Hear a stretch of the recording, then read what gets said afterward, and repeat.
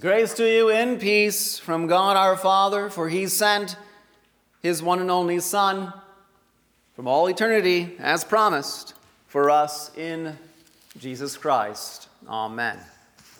So last night I referred to the 1968 Apollo 8 broadcast many heard on that Christmas Eve.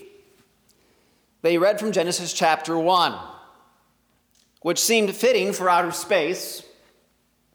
Later, though, in 2008, that was a pretty hectic year to begin with, but there was a 40th anniversary celebration with those astronauts, and a bit more was made known over why they chose that text.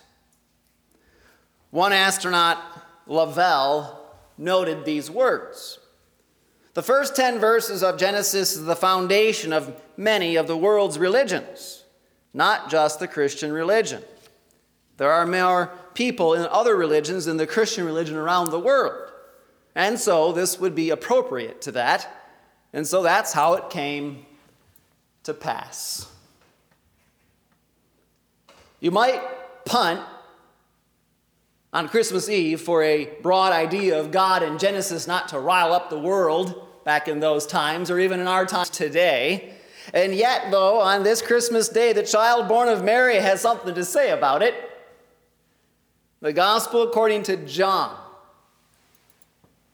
is no simple nativity scene like Luke. What seems deep or perplexing to hear on Christmas Day, and even people kind of wonder, that's not the homey story I'm used to, but it's extremely important.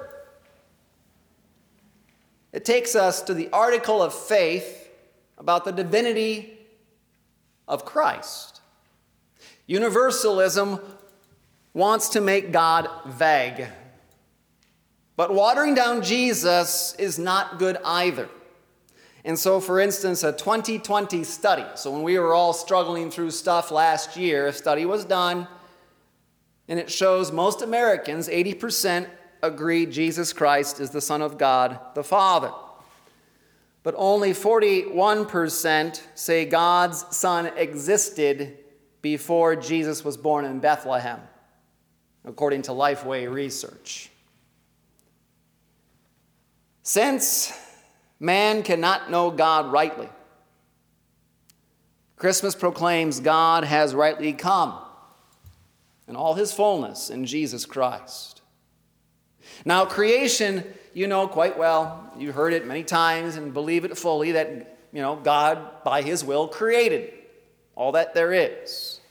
But of course, we know it all came through the Word of God. In the beginning, as John states, back to Genesis, before the birth of Jesus came the big fact of God creating by his Word long ago. His Word is not like our Word. His Word is always active and it does what it says. And so to say that he was in the beginning with God means the Word was no mere extension of God's will. It wasn't like a sub thing to God, all right, or like a sidekick. The Word was in a distinct relationship as God with God, both eternal before creation.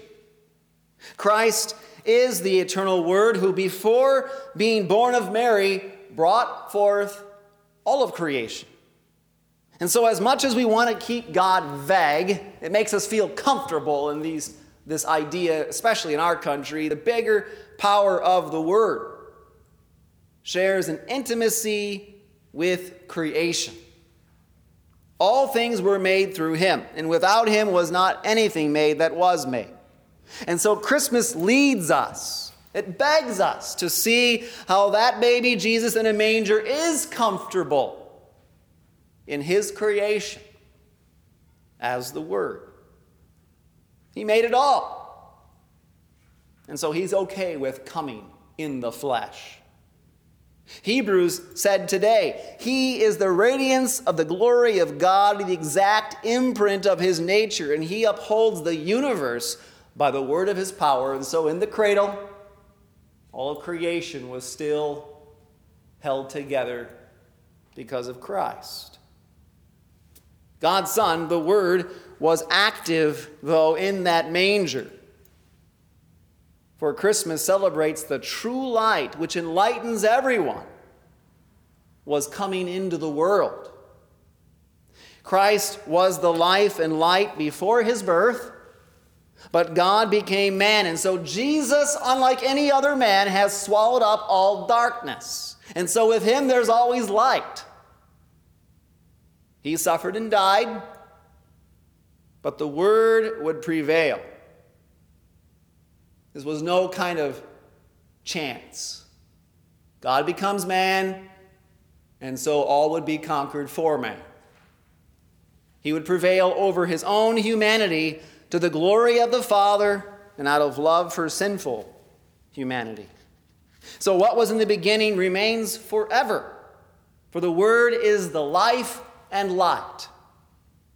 Luther says it this way: He shines at all times in all creatures, in the Holy Scriptures, through his saints, prophets, and ministers, in his word and works, and he has never ceased to shine, but in whatever place he has shown, there was great darkness, and the darkness apprehended him not. Creation and salvation, held together by God in a manger, proclaims good news before a world of hostility and shifting scenes of life. And so, for instance, in Russia, I came across from the Lutheran Heritage Foundation, who makes all these publications, hundreds of different languages, but they shared one recent one that in Russia, public celebration of Christmas only began in 1991. Until then, they note Christians celebrated as one would celebrate a birthday party, only celebrations. Not so much secretly, but not really publicly. And so the point of it is that the light will always shine. It may end up going right into the homes and maybe even becoming, in a sense, underground. But it does something when the light does shine in the public. As the Word became flesh, God has come rightly in that fullness of Jesus Christ. And so fullness is more than that childlike thing, maybe grandchildren, or you said when you were a kid, or your own kids have said, I wish every day could be Christmas, because everything just seems great. All the great food, all the gifts, all the getting together. That's true. It's a little vision of heaven. Such giving and celebrating, though, is already here. By how we receive the fullness of God dwelling joyfully for us in Jesus all our days. But to all who did receive him, who believed in his name, he gave the right to become children of God. To believe in his name is the fact how Jesus bears God's holy name from the Old Testament, Yahweh. And to believe in that name in full as the Son of the Father. Instead of great effort on our part, this right to be children is the freedom God's Spirit works of faith for any to hear and trust Jesus. And so Jesus Christ is God's fullness, come to know God rightly through the Word made flesh. No one has ever seen God. So we can stop wondering about him. We can give up our attempts and philosophizing and all the things we want to try to do. The only God who is at the Father's side, he has made him known. Jesus reveals the Holy Trinity, hidden in the Old Testament, but known now by his grace and truth. Christmas is of the only one God, the Trinitarian God, and none other. It is from the Father, through his Son, in the Holy Spirit, that God's great gift of Christmas is joy sufficient with love to save sinners.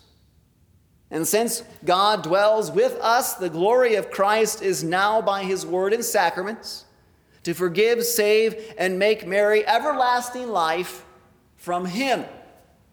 And so when we want to say, I wish every day could be like Christmas, I'm glad you've come today.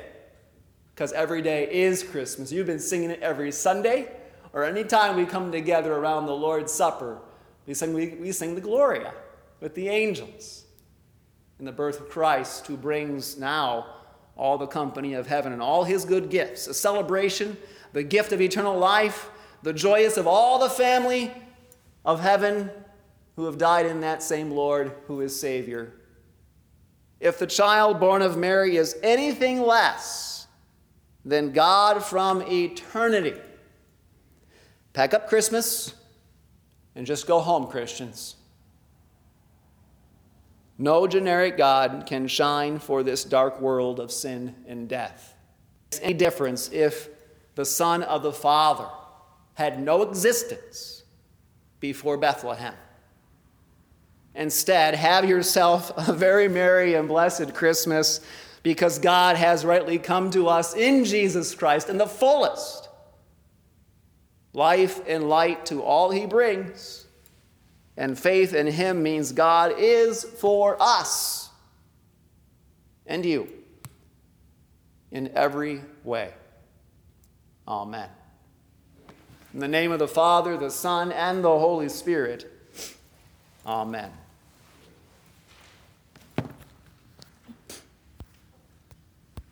At this time, we continue